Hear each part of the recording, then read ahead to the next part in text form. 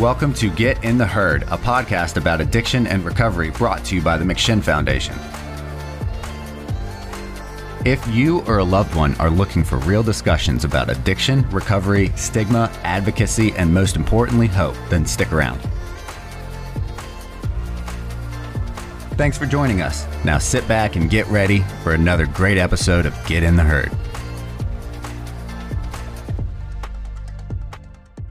Hello, folks. John Shenholzer here, live from Richmond, Virginia, the McShin Foundation, one of our Get in the Herd series podcasts. Happy holidays to everybody. I hope everybody's having a good holiday so far and will continue to do so. We have a very special show today. Very excited about this show. Of course, we got the famous Nathan Mitchell on my left, the old regular at this, the award-winning host of this show, and who I call Paul K. I don't want to butcher his last name, but he's down from Arlington, Virginia. But we'll do a couple of quick introductions from our guests. Paul, you go first. Okay, everyone. I'm Paul Koltzbrunner, person in long-term recovery since March of 1988, and here today I've come down to McShin often. I love spending time here, seeing what's going on, interacting with people. I work with a SAFE project, helping them on their Safe Communities program, and I'm also a member of the Arlington Community Services Board, where I chair the Substance Use Disorder Committee, and I also participate in ARI, which is the Arlington Addiction Recovery Initiative.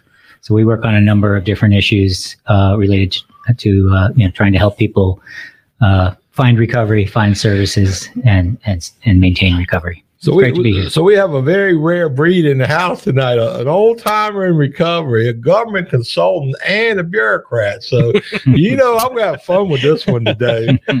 Nathan. Well, actually, if I can, Paul, for those who may not know, what is SAFE? SAFE project, it stands for Stop the Addiction Fatality Epidemic. Okay. It's a national nonprofit. It was started by Admiral Sandy Winnefeld and his wife, Mary, after, unfortunately, they lost their younger son to overdose when he was 19 years old. And so they work along several different lines, but focus on communities, campuses, and veterans. And we have various programs, along those lines to look at those specific populations and have a focus towards helping people in those areas. Thanks. Thank you so much for coming today. As y'all know, many of you know, I'm Nathan Mitchell, and I'm a person in sustained recovery from a substance use disorder. And I love that I've got sitting right here next to me two people who got clean in the 80s. Found that sobriety and bring that long-term recovery to this podcast.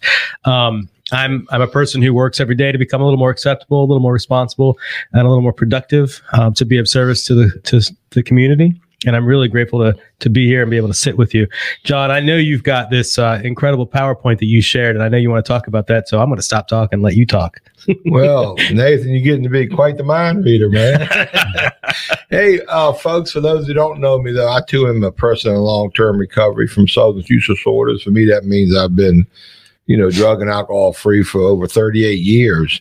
And you're getting ready. We're going to go through a little PowerPoint. One that we we presented last week to the Substance Abuse Service Council here in Virginia, which is a council that originally was a governor's council. Now I believe it's a General Assembly council, but Senator John Bell was the chairman of it, and Senator Boysko, and I believe Delegate Hope, and there was another delegate, Mertz, or I can't recall the name. Delegate Hodges. Yeah, but he's a Republican. But it's a council that has members on it, and they have bureaucrats on it, and every now and then they slip and they let a guy like me present to it.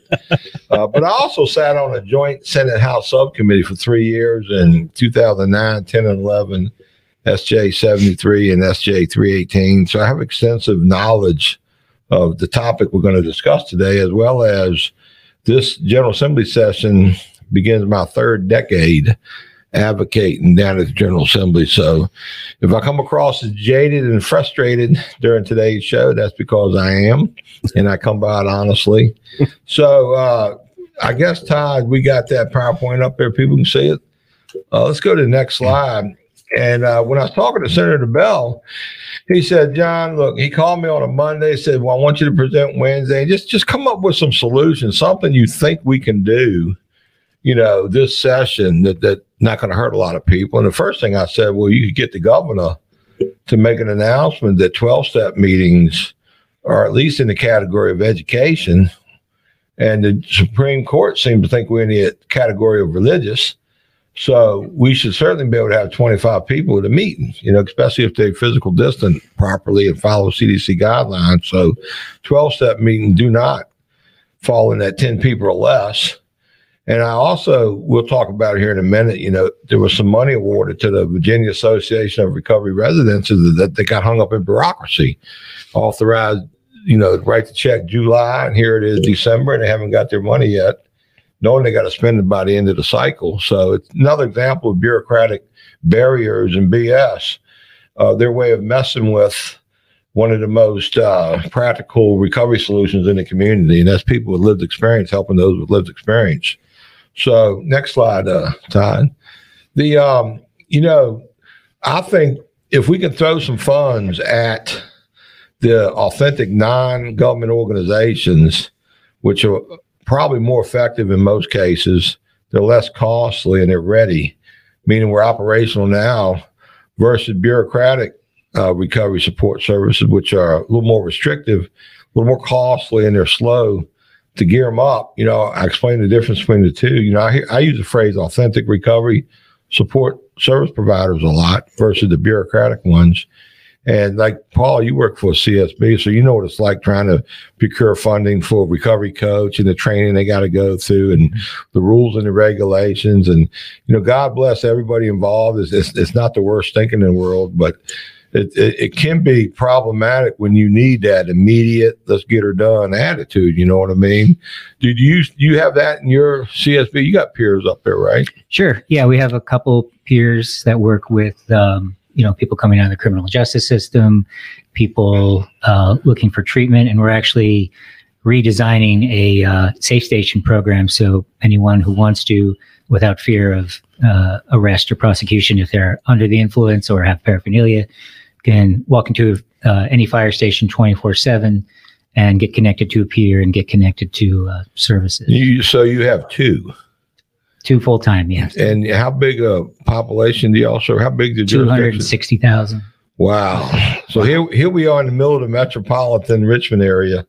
And I know between McShin, True Recovery, War Foundation, Real Life, the VAR members, we probably have over 100 authentic peers in this community, right, ripping and running. Yeah, and I will say that's just the county. We work with other groups and NGOs and other nonprofits that also have peers. So there's more than just a couple running around up there. Yeah. I knew there were. That was like a trick question, I was just really demonstrating the difference between authentic peers and NGOs. We use everyone we can. I got you. Next slide there, Todd.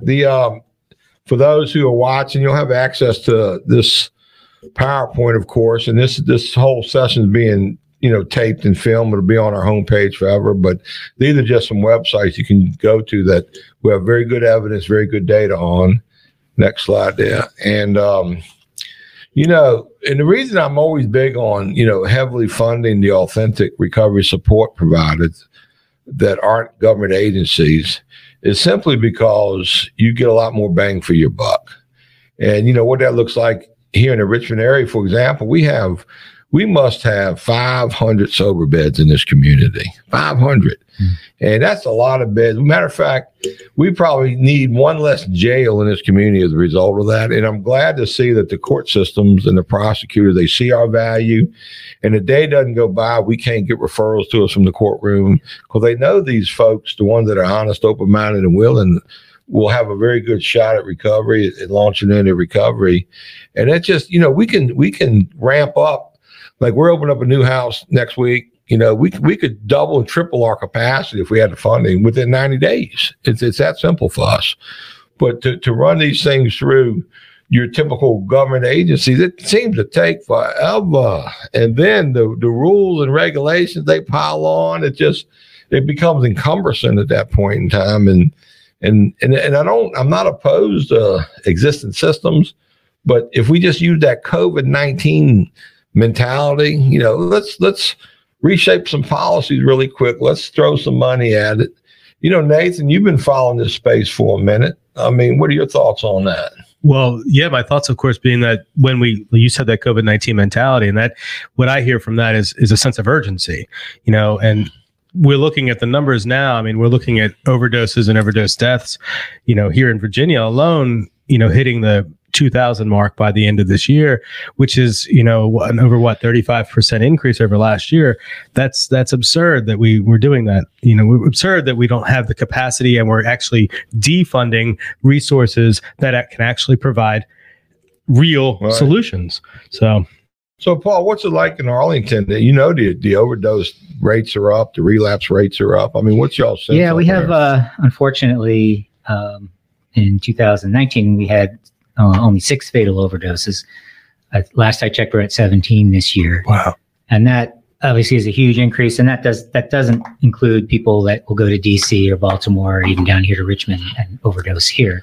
These are just people that have unfortunately passed away from overdose in Arlington. But yeah, we've seen a huge increase in non-fatal and fatal overdose from opioids, as well as other substances that are being mixed with fentanyl. At your CSB meetings, do y'all talk about that? Is there any sense of urgency to do something different? Or yeah, we particularly within the Substance Use Disorder Committee, and we work with our corresponding staff liaisons in the county.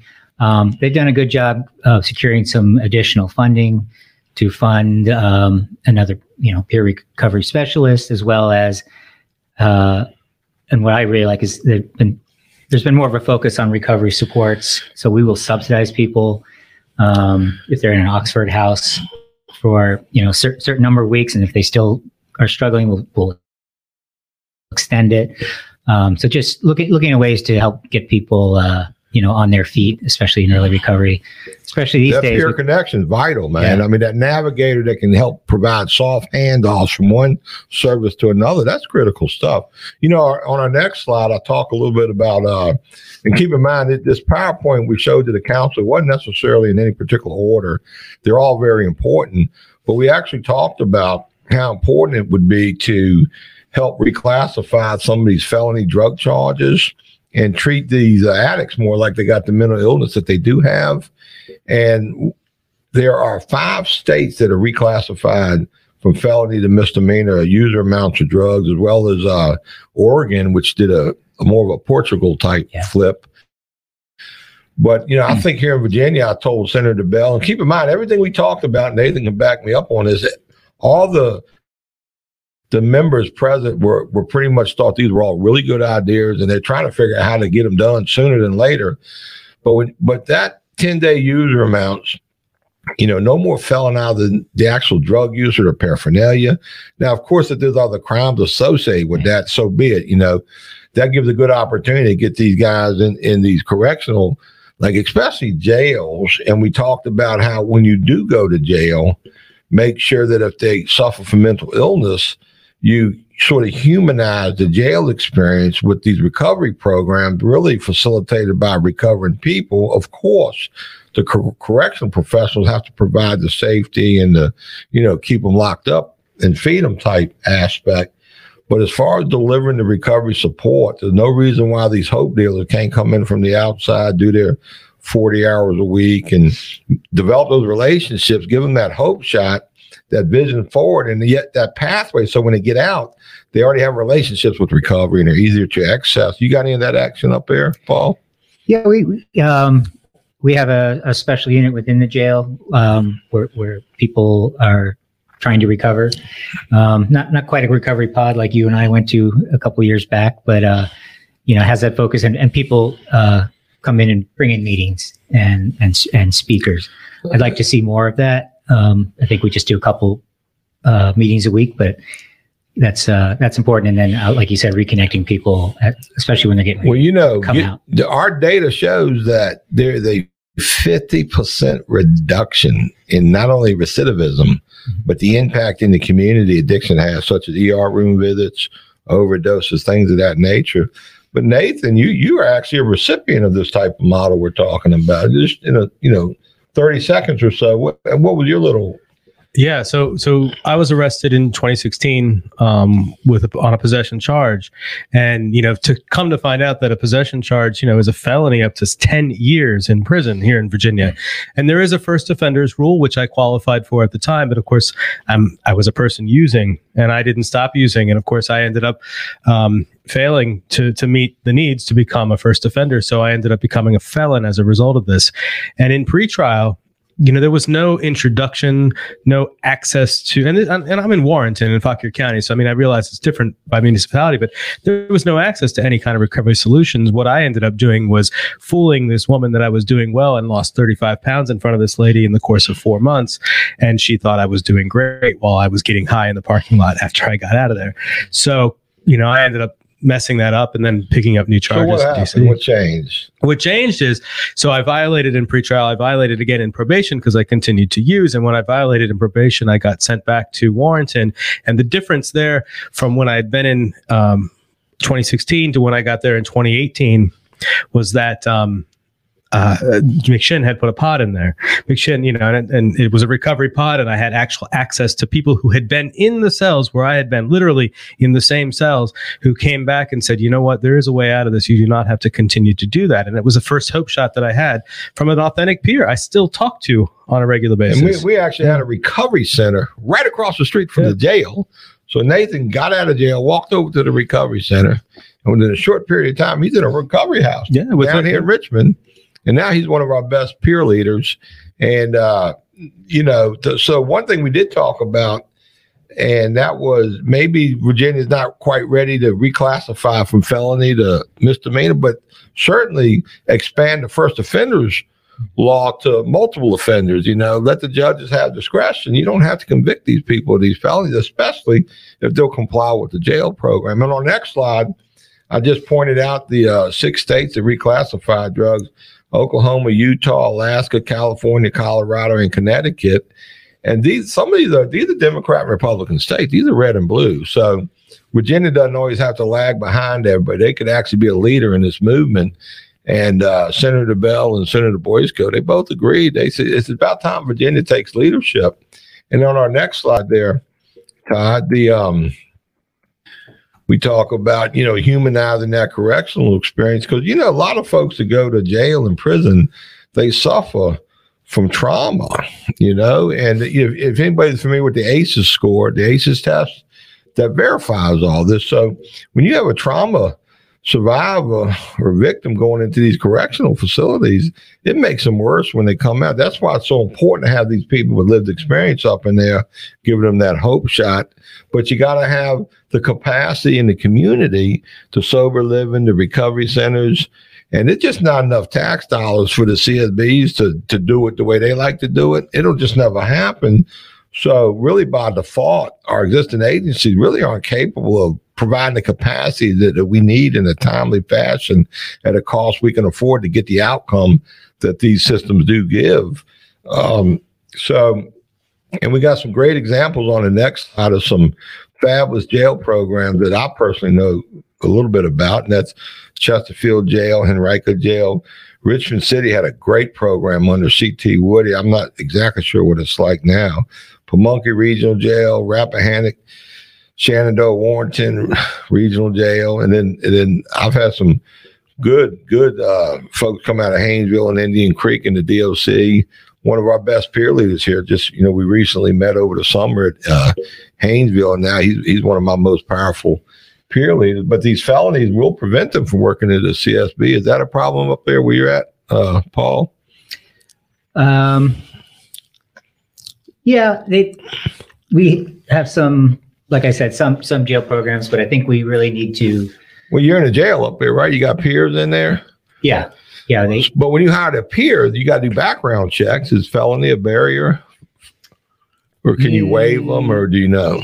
No, I know there is background checks. I don't know the exact nature. Right, because I know a lot of these state agencies, they will not hire a peer with a felony. Okay. And the sad part about it is we make the best facilitators. And when I say we, that's us in this space. Fortunately, yet I don't have a felony, but I know it's a big problem for a lot of these agencies because they can ding them on the background checks. And that's not only a barrier, but I actually think there's a little conspiracy in there, one way to sort of hold back the whole peer movement, because God forbid the peers save the day. We can't have that happen with all them social workers sitting around.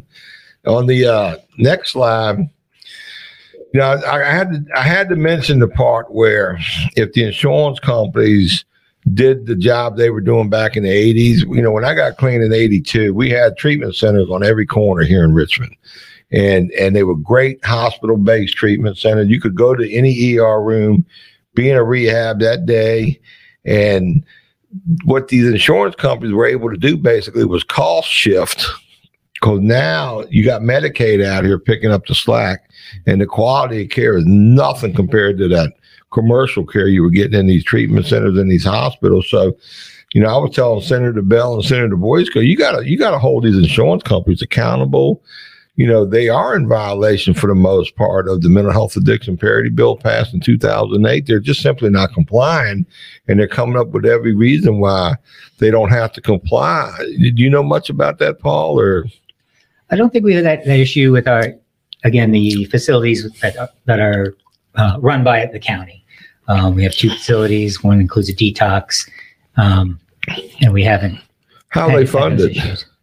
Through the county. The county funds them, so that's good. Yeah. So how many beds are and there? then we like with the peers, we also work with other, private IOPs and people that provide different kinds of treatment. Well, I like the part where you build up the private sector IOPs and private sector rehab, but make the insurance cover their fair share. Mm-hmm. Just don't rely on the Medicaid expansion to take care of all of that, because that's cost shifting, plain and simple. Mm-hmm. And also in the 80s, remember our correction population tripled basically too. So by shifting the cost, the taxpayers not only picked up the cost in the Medicaid department, but in the criminal justice system and the Department of Corrections. So I think with the explosion of ramping up this authentic non-government organizations, then we can down the road think of perhaps defunding some of these correctional agencies and criminal justice agencies. And I'm not really talking law enforcement or front line. We actually need to beef up the front line a little bit, beef up those jail programs and those court programs. Well, there's a lot of improvement to be made in those areas. Yeah, I have a strong issue with the word defunding, and because what you're saying, defunding criminal justice, yes, we need to defund, but I think we need to reallocate funds to crisis intervention treatment and totally agree. Yeah, and so I mean I know what you mean when you say cost shifting. How about that? Because that gets lost, I think, in the space in the Black Lives Matter movement. That defund the police just gets completely lost on what that's meant. How about reallocate funding? Yeah, come up with a kind of word. Yeah, in Arlington, we're talking a lot about how to better train the police, and then again also pair them with people with lived experience with either mental health or substance that's abuse. Capacity building. That's where Virginia, we need to ramp up that capacity. We do need peers riding around with EMTs, with policemen, with every firehouse and police station should have walk-in I need help services, have a peer available, same day, get them over to sober living or get them detox if that's what they need. Every emergency department. And now we all agree on that, and that substance abuse council, they all nodding up and down. That's a great idea. That's a great idea. But, where's the stumbling blocks? The stumbling block is the $10,000 per arrest that gets made, and the criminal justice system entirely. But well, there you go. Yeah. We're back to that reallocating those funds we were talking about. Yeah. But on the next slide, I made a big shout out to the one after that one, Todd, that nothing about us without us. Keep going, Todd. I'm way ahead of you up here on the table here. But I noticed in the Substance Abuse Council, they seem to agree with this too. At the CSB level, at the Department of Behavioral Health level, all these community correction committee meetings, and every time there's a discussion on how to help addiction, Well, by God, shouldn't you have a bunch of recovering people at the table too, talking about what worked for them? And it sounds like they're trying up there in Arlington, Paul. I mean, you feel like you got good representation. Yeah, Patrick Hope was a former CSB member in Arlington. I think he has good understanding of these issues. Our last kind of go-around meeting with them, we talked a lot about the proposed legalization of marijuana in Virginia. Yeah, that's coming up on another slide here. Yeah, so. And had a really good conversation, and I'm open about being in recovery. And they all asked me questions like, what are the dangers here, especially with young people, and that's what the conversation, how to protect young people if we're going to decriminalize. Well, I explained to the council how legalizing marijuana is a win-win-win for everybody involved, because number one, once you regulate it, you kind of take the black market out, as long as you don't exploit the growers and the buyers and the consumers. Just treat it like the alcohol. Alcohol got a good model for that. Let the guys grow weed and sell it and get it in stores. But with the regulation, you get to regulate the strength of it, just like they do alcohol. You got beer, wine, 80 proof, 40 proof, 100 proof. You regulate it. And these kids, because it's illegal, they got more access to it than if it was legal. See, once it's legal, it's barcoded. Then you can know exactly, you can trace it back to where it comes from. Of course, much like alcohol, not too many people care. I don't see them tracing back those kids smoking cigarettes, where they got those. But we do have legal systems in place that handle the prevention, the regulation, the education. The kids are going to be better off down the road. And also, okay, my kid gets strung out on weed. I'd rather help a kid get off pot than alcohol, or get off opiates, or get off crack, or get off huff and dust. So all the way around. And also 85% of marijuana consumers don't abuse it, just like 85% of alcohol consumers don't abuse it. So when the addict finds their drug of choice, that's just the way it is. So I think for the marijuana argument, now the big argument is going to be, what do you do with the tax money? What are you going to spend it on? And I think since the non-government organizations have always never got funding to speak of, that's a perfect opportunity.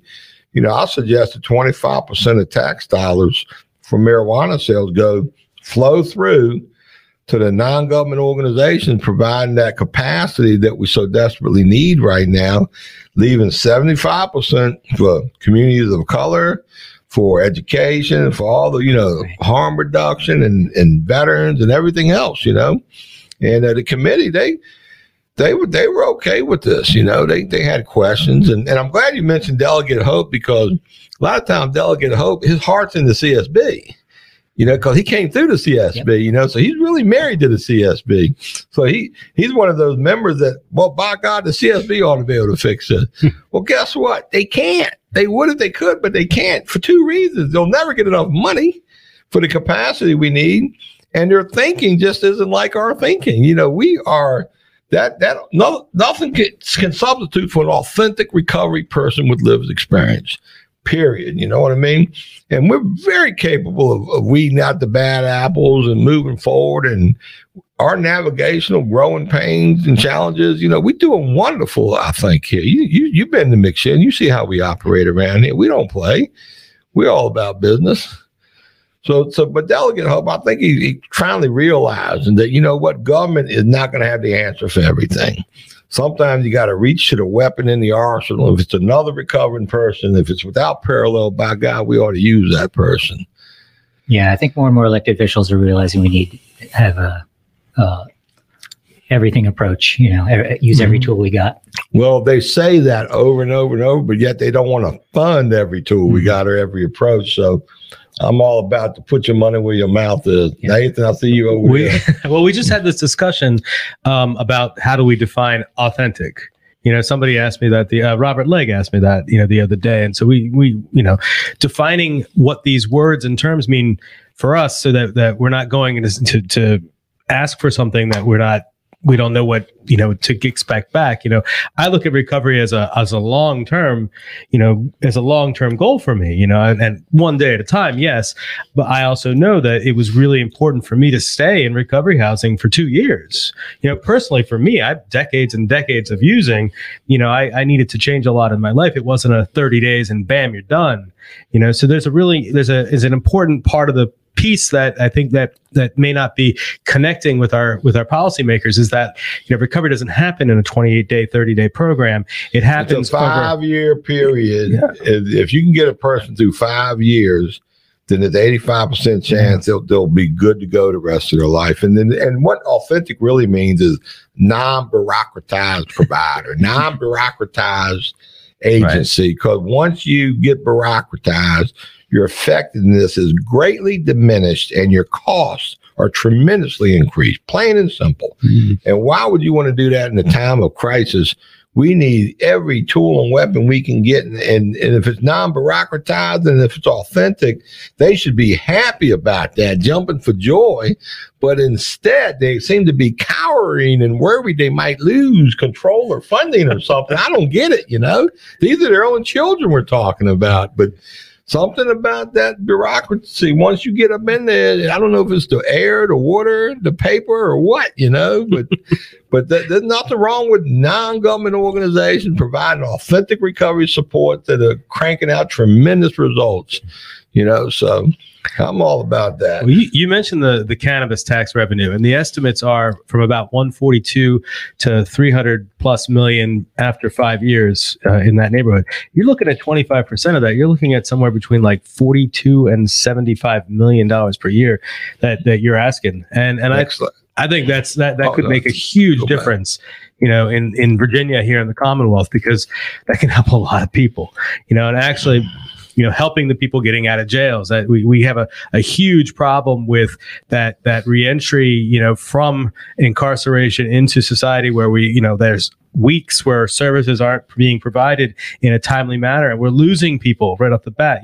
McShin, one of the things that organizations like McShin does so well is that bed-to-bed recovery support, and without it, personally, I wouldn't have survived. I don't think. So we need more. We mentioned the $10 million, Senator Bell, Senator Boysko, Delegate Hope. Well, what's it going to cost? Well, look, this session, y'all should invest $10 million, period. And he said, well, what are we going to get for it? Well, that's 1,200 30-day stays in a recovery organization, sober living, with peer supports, linkage to, addiction professionals, clinical professions. And that is thousands. I couldn't really give a solid number on how many thousands of extra sober beds that'd be, but I'm guessing 3,000 to 4,000 range. That's 2 to 3 jails in Virginia they won't need. Now, I don't know what it costs to run 3 jails a year in Virginia, but I'm guessing around $100 million. So for $10 million, you get to spare blowing $100 million, and 50% of that money, although, the residual is going to be there. Meaning that $100 million, you're going to say that $50 million every year, that goes up to $100 million, then it'll double to $200 million. And next thing you know, we simply won't need the capacity we have with the criminal justice system. That's when you can start reallocating those dollars back into the health side of things and the recovery side. So I think, everybody in that committee, they didn't really seem to have a problem. It's just, what's it going to look like? Give us a white paper, John. Can you do a white paper? So now we're working on a white paper to sort of show in writing what this is going to look like, what the benefit's going to be, the value's going to be.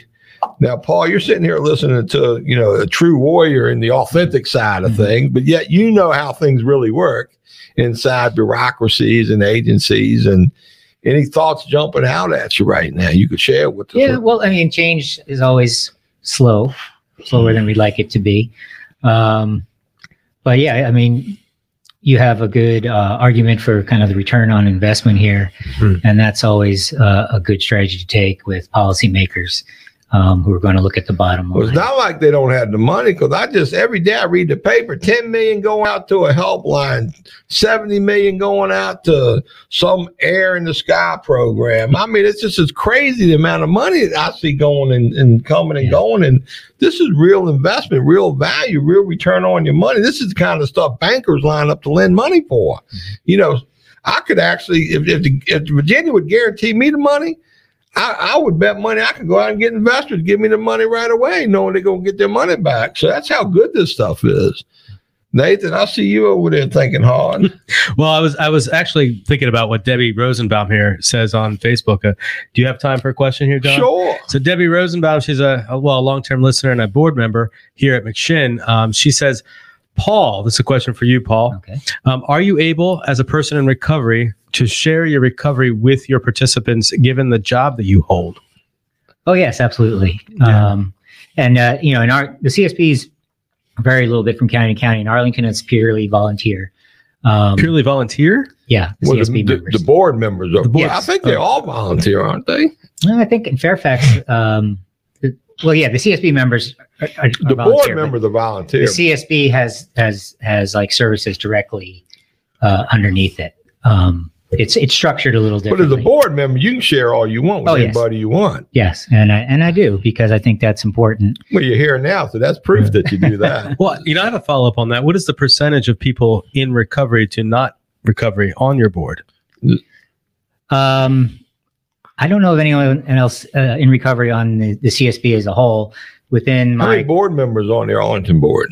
Is it 12, 14? something like that, for at least 14, And you're 15. the only recovery person on that board. Now on our substance use disorder committee, that's not just CSB members. That's also people In we the bring So we community. have other people in Well, see, recovery. that's part of the problem, because by law, Virginia CSB board compilation, you're supposed to have a third of the board members are supposed to come and be consumers, one in the physical health side, another in the mental health, and a third in the substance abuse side. So a third of your board by law, according to the Virginia, compilation for CSBs, and they even tweaked it because they couldn't get, I guess, people in recovery from substance use, so they get family members on it. Right. So, I was going to say there's some people that have family members involved who have struggled with mental health and substance abuse as well. well, I think if those boards were comprised of real recovery warriors like yourself and Nathan and me and people like us, if a third of these CSBs had real recovering people from substance use disorders with lived experience and solutions, then those boards would find out that they could probably do a little bit more than they think. Yeah. Now I have a couple of people on the substance use disorder committee who I'm, always trying to push to be on the full CSB, trying to get people that have had the lived experience on there. So, But the problem is you have to be appointed by a board of supervisor, right? yeah, I mean, there has to be an opening, first of all. And then, you have to kind of work. So these politicians that get elected, they appoint the board members on the boards. They put on recommendation of the CSB. It's really both parties, the county board and the community service board. So really, they basically they stacked the deck. They rigged the boards, man. Nathan, I see you chuckling over there. I mean, they rigging the system, man. I can only speak for Arlington. I think they've been very open to having people with a lot of diverse experience on there. So. If they were truly open, they'd have a third of their board compilation would be people in recovery from substance use disorders that can actually light them up a little bit. But now I got to be fair to the Arlington CSB. I don't know much about them. They might be the best one out of 40 for all I know. But I know I've been to a lot of CSB board meetings around the community, and to me, it's almost disgraceful the way they respond to solutions that are at their fingertips. But because they got some executive director that drinks his Kool-Aid from the state, that drink their Kool-Aid from NASDAQ, it's almost like a Kool-Aid drinking club. How dare you go against what we're trying to get you to do? And you look at other boards, like I know, for example, the Hanover School Board, just a couple years ago, one of the board members was saying, shouldn't we rename our schools that are named after Confederate heroes? This is right before Black Lives Matter. And the supervisor that appoints these people, they didn't reappoint them. I think they removed this person from the board because they weren't thinking like the will of the appointee. And boy, was that person ahead of the curve, because the BLM hit, and guess what? They changing the names of those schools now. So maybe we just need to have a recovery lives matter movement or something, and get some change. But I'm probably getting too radical for a podcast right now. I like that. The recovery lives matter. Yeah. Well, I don't want to take away from Black Lives Matter. So you got to be sensitive of what's going on around you, as my wife reminds me. You are very lucky. You know that. Oh, I'm super lucky. So on my next slide, the authentic recovery centers have really, I say, the best value. But one thing why recovery centers are so important, it's a place consumers can just kind of walk into. Like, Paul, while you're sitting here today, we've had 2 or 3 people come here today, since you've been here, but since 8 o'clock this morning, and they're now in sober living. You're going to do our 315 group today. You're going to meet several people there that this is their first 24 hours here. Yeah. Some of them came from jail. Some of them came from relapse. Some of them are just coming to recovery for the first time. Yeah. So that's one of the best values of these recovery centers. And they take so much pressure off the existing systems that don't have the capacity. So these recovery centers, we actually fill the gaps that make a big difference. And then, every day we're linking these kids up to their addiction doctor. We got a doctor right around the corner, and they get their whatever medication they need. We got 4 Zoom rooms in the building. So they're doing their counseling appointments. I mean, these recovery centers done right. There's no substitute for them. Yeah. And it's great that you guys are operating and having that in-person connection, because as you know, one of the reasons the overdose numbers are going up is because a lot of treatment centers have gone virtual. You don't have that personal connection. And it's, as we know, it's just tougher. It's a tougher environment too. I see Jesse Wasaki, the ultimate weapon for an addict is a recovering addict. I want people in recovery speaking for me. Jesse, I hope you're having a good time up in Maine. I hope it's snowing right now and you didn't bring the right clothes. But just so you'll know, all's been quiet down here at McShinnon while you've been away on vacation. Matter of fact, we're using your office for a little group room down there. We got newcomers camping out down there.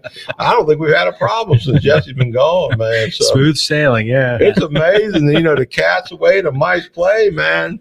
Wait till you get done today, Paul. You'll see how calm everything is here today. That's because our chief operating officer is on vacation in Maine right now. Well, one of the reasons I came down today is to pick up my materials for the peer recovery specialist training that he's doing next month. Is he doing next month? Is it the big one? We're going to be spending. Yeah, we're going to spend. I've done the recovery coaching with him as well. But we're going to have a lot of quality time. Oh yeah, Jesse, get ready. Paul's going to be moving in, man. So would you like a recovery center like McShinnon, Arlington? Was there a place for us up there? Yeah, I would love it. Not just for Arlington, but for, surrounding area. Like I said, I've come down here many times, and, you can just really feel the what's happening down here, and the positive energy and the whole. As much money y'all got up in Arlington, I can't believe you don't have a McShinnon Recovery Center up there. I don't control that, but I can make a recommendation. Yeah, but you think about it. I mean, good Lord, I often thought if the CSBs only did their jobs, we wouldn't need these recovery centers, because they got 40 CSBs around the state. That's 40 potential recovery centers right there, but just don't bureaucratize the peers. You can regulate them a little bit. You need a little regulation in there, but just use our accreditation, our national accreditation, and we could solve all these problems within a year or two. Yeah. But very often at the full CSB meetings, we will have people come in and do presentations. So maybe we can get you up there and talk about this model and how it works, and do some education. That'll be your last meeting you'd be appointed to after that, because it seems like when I go to a CSB as a guest, the people that got me, they get fired or they don't ask them back. Too bad Robert Legg ain't watching this. He would know exactly what I'm talking about. Paul, maybe we'll have Carol do it then. Paul, I've been in Virginia for years. Most of my life I've lived in the Commonwealth of Virginia, and I didn't know about CSBs until I came here to McShin. And if that's frustrating for me as a person who's gone through jail twice, because of as a result of my addiction. And I that's certainly an area that, I think the NGOs and the CSBs can sort of work on collaborations. I'm a collaborator guy. I mean, I recognize that we have to collaborate in the space for common goals. And that certainly, to me personally, is a huge common goal. So how does that work for you guys in Arlington? I mean, we talk about Step Virginia, we talk about same-day access, and I always cringe when I hear same-day access. I'm sorry, Paul, because what that really means is same-day assessment, I find. So, and that we know you're a person in recovery, John's a person in recovery, I'm a person in recovery, Todd's a person in recovery. We know that when an addict reaches out, that's the time we need to help them immediately, not 3 weeks, you get to go, possibly go to get a bed somewhere. So how does that work for you in Arlington? We've been very successful in getting people into a detox or treatment, within 24 hours. That's awesome. Right now, certainly the numbers are a little lower, but I think we've been able to meet the capacity, and in busier times, and been able to get people to other places in surrounding communities. And that's one of the things I'm trying to do with kind of my counterparts in Fairfax and Alexandria is have more of a collaboration, maybe create some kind of dashboard, because, we might not have a bed available in this community, but maybe there's some available over here. And we're kind of in our silos still, and I think we can improve on coordination. Oof. Debbie made a comment. She's a family member. She runs with family members. I don't want to break her anonymity into these anonymous family programs or anything, but even she said that family members concerned about their loved ones, they love it when people in recovery interact with them and help them. That they want those people. They want us in the mix. Now, don't get me wrong. If you got a deeper level of needs, then you want a deeper, more appropriate professional. So, and I try to tell these CSB people over and over and over, look, you got some severely mentally ill people. You got some severe co-occurring disorders out there. Let the recovering people with substance use disorders help take the load off your backs a little bit, so you can focus more on the severe services that do require a higher level of clinical experience and intervention.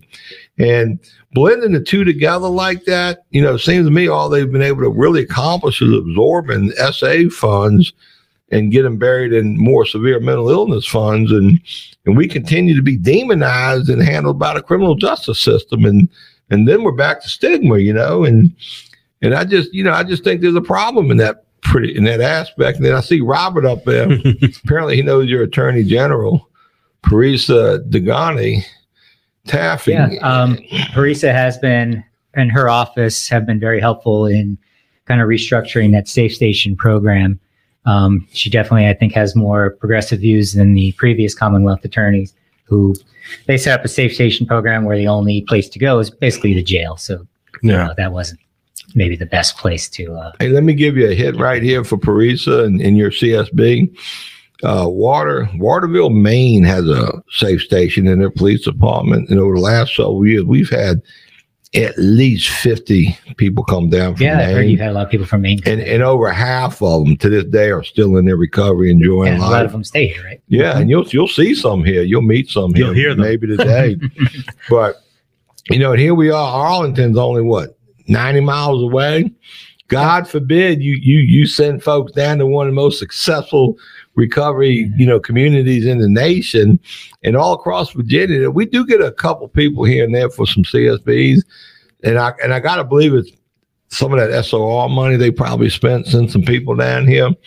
But if I was a CSB in Virginia, I would utilize McShin every chance I got, because we're your best critics, but we're also your best advocates too. And I try to cheer these bureaucrats on and say, look, for 20 years now, I'm beginning my third decade of advocating funds for you guys, but you still got to recognize the value of sober living run by sober people, recovery centers run by recovering people. I mean, a little teamwork here, a little team play. These members on that Substance Abuse Council, they wanted nothing more than to see peace in the valley, you know what I mean? And how we're going to do this together is a we thing. And people think it's us, but it ain't us. remember, we're on the receiving end of nothing. You know what I mean? It ain't like, let's put them in and fund them. No, we're on the outside with nothing, it seems like. So if there was ever a time to, pony up and let's see what we're made of, now would be the time. Thoughts, Paul? I see you stunned over there.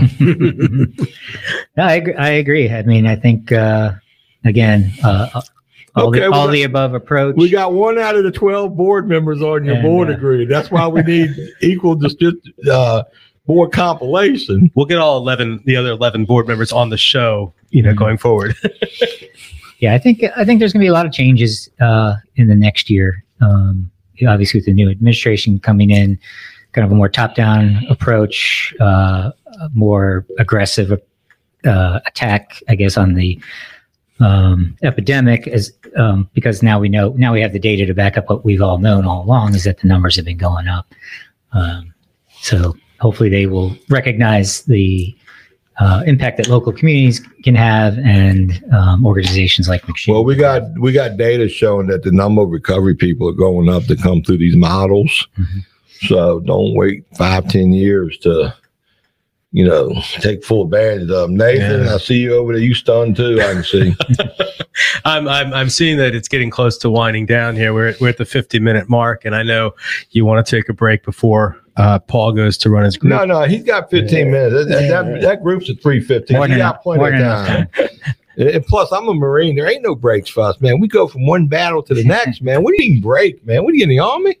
Navy something. I just need a few seconds to microwave my coffee. You can stop by my office. I've got fresh coffee. Okay. So any closing thoughts, Paul? Or no, I just really appreciate being here and spend time with you guys. This has been a great conversation. I'm always trying to learn more, and you can never know everything. And I will definitely think about some of this stuff and try to incorporate it and get back to you guys. Well, let me ask you, provide more information. Well, let me ask you a quick question. I'm giving you an opportunity to be my devil's advocate here.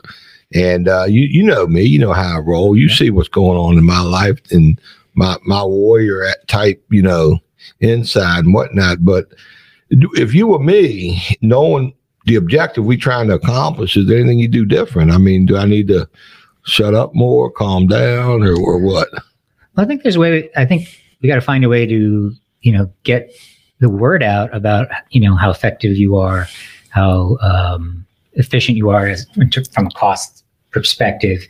The other cost benefits on the criminal justice system, and reducing the need for having people incarcerated.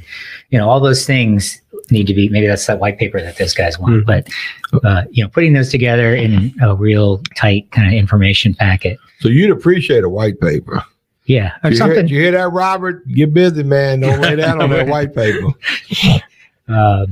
Something that really kind of condenses all the things we've been talking about here in a with graphs and pretty colors that people can quickly go through and quickly understand and say, okay, this works, and this could have real benefits for our community. Well, I got 20 years worth of charts and graphs, but I don't know if I'm using the right colors or not, man. Mm-hmm. Nathan, closing thought. Recovery means safer communities, stronger families, and a healthier citizenry. So that word right there, those three things for me, I keep trying to nail that into my thinking. And how does that work, as a cost benefit analysis, return on investment, all those things combined, we go right down to it. We build stronger families, safer communities, and a healthier citizenry.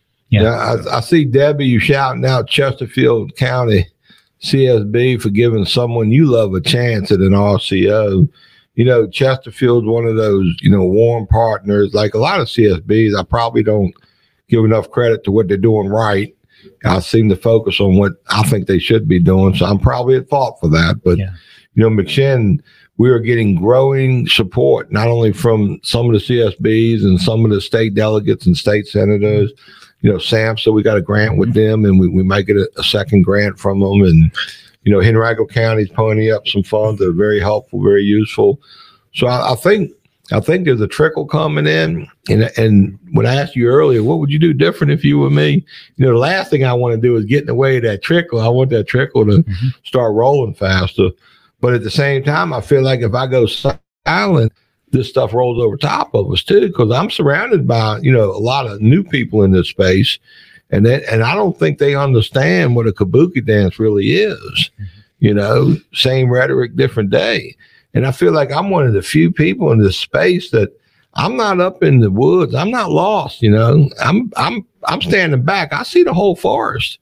So I think I do got a bird's eye view on what should happen. I just don't know the right technique to get these guys make believers out of them. Yeah.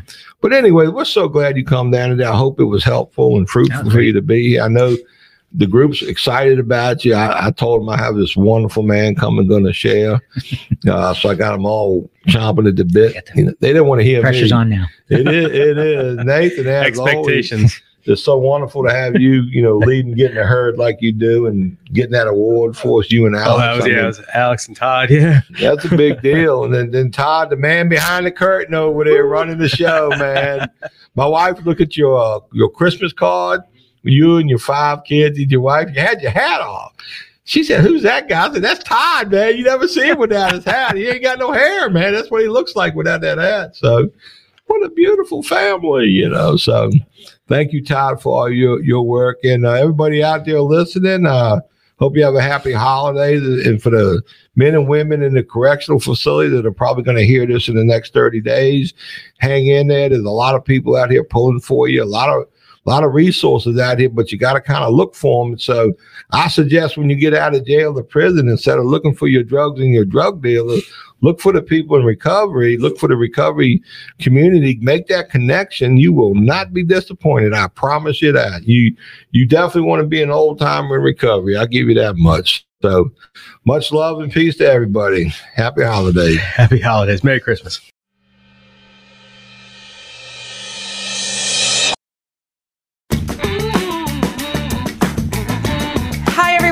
Honesty Liller. I am the CEO of the McShin Foundation and a woman in long-term recovery. Since May 27, 2007, I have not used drugs or alcohol. Woo woo! Thank you so much to the Richmond Times-Dispatch and all of our voters for Get in the Herd podcast.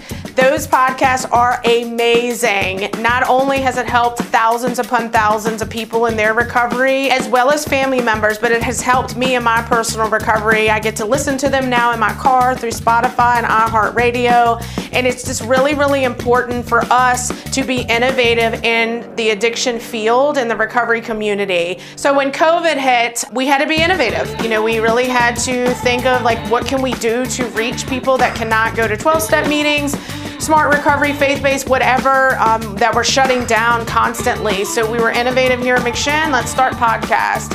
So with Todd, John, Alex, and some other staff, we all just kind of jumped in who can do what. And with Todd's lead and John's lead, the podcasts have been amazing and we're still doing them today. So I want to thank you for all of your votes and all of your energy and all of your support of our mission of healing families and saving lives. Thanks.